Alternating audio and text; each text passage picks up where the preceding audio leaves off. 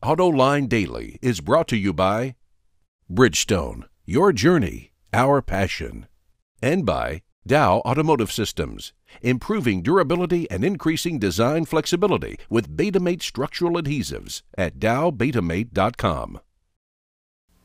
In today's show, is this the battery breakthrough that we've been waiting for? Also, why are so many automakers setting up shop in Mexico? And a look at Chrysler's prototype for the Humvee. But now let's get to the news. EV enthusiasts have been praying for a battery breakthrough, and maybe this is it. A startup company based in Ann Arbor, Michigan called SACT3 says it has developed a new lithium-ion battery that could nearly double the range of a Tesla Model S. The company's CEO, Anne-Marie Sastry, who appeared on Autoline back when this development was in its initial stages, says the company actually wants to target wearable electronics for its batteries before it sells them to automakers. And the batteries will not be on sale for another 2 years. However, General Motors is one of SACT3's investors, and that could give GM a significant competitive advantage. We need to learn more about the cost and durability of these batteries, but what an interesting development. Hey, if you want to come off as an automotive expert who knows what they're talking about, then you need to know the industry's terminology. In China, they call their fuel economy program CAFE, not CAFE. CAFE stands for Corporate Average Fuel Consumption, because China wants to focus on how much fuel will be consumed, not how far you can travel on that fuel. The new CAFE regulations mean that automakers need to meet a fleet average of 5 liters per 100 kilometers by 2020. That's about 47 miles to the gallon. And then it goes to 4.5 liters per 100 kilometers by 2025, which is about 52 miles to the gallon, which comes very close to the U.S. standard of 54.5 mpgs. In the U.S. and Europe, the used car market is more than double the size of the new car market. But in China, it's only a quarter of the size. And no wonder, when a license plate can cost upwards of $16,000, that entices people to hold on to the car that they've already got. In an effort to lure potential customers into considering used cars, car dealers are now starting to use online services. Up to now, that's been used only for customer-to-customer transactions, not for marketing. And it now seems to be working. The number of online sites specializing in used car sales are growing fast.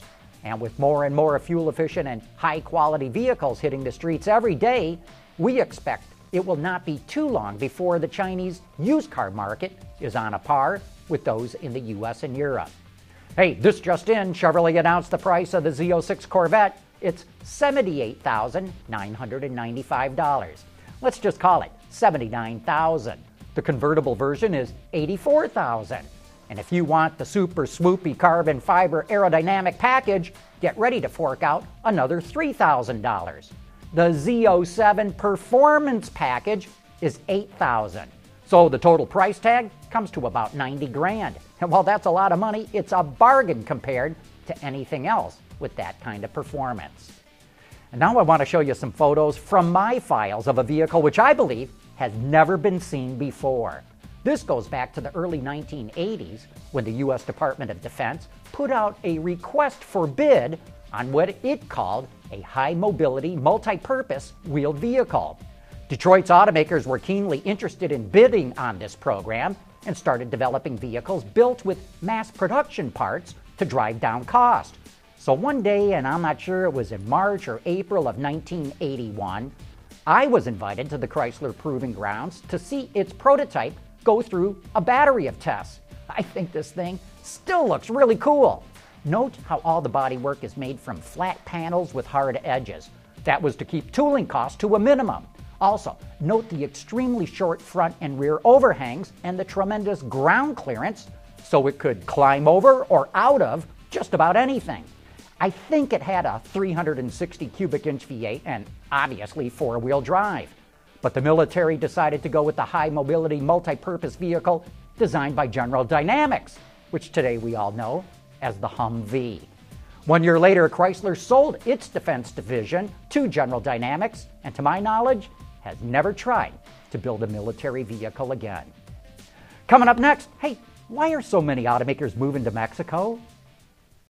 Dow Automotive Systems, driving solutions in automotive, commercial transportation, and aftermarket with innovative products like Betamate structural adhesives. Lighter, stronger, safer. DowBetamate.com.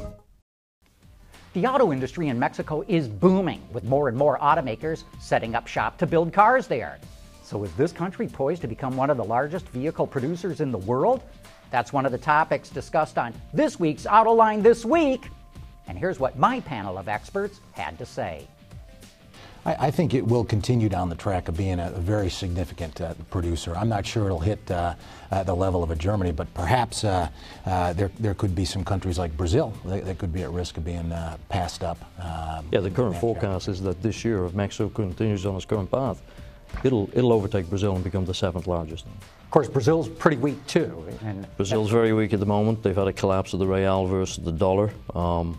So very, very significant issue in Brazil. Not helped by the fact that localization levels in Brazil are not too high. So they're importing a lot of parts. So once your local currency falls in strength against the primary exporting area, which is Mexico and the United States, for the components, they've got a problem. And that's what they're suffering at the moment. But we do foresee that Mexico, I think all forecasts is that Mexico in terms of manufacturing will overtake Brazil this year.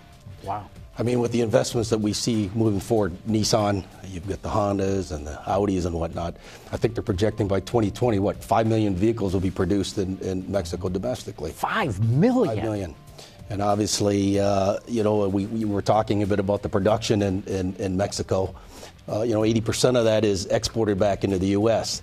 So Mexico is very dependent on what's happening in the U.S. market. So as you see dips in the U.S. market, you'll start to see those dips in Mexico also. Joining me for that show are John Martin from Nissan North America Manufacturing, Randy Miller from Ernst & Young, and Norman Jacobs from a company called San Luis Rossini. But anyway, that wraps up this week's Autoline Daily. Thanks for watching and have a great weekend.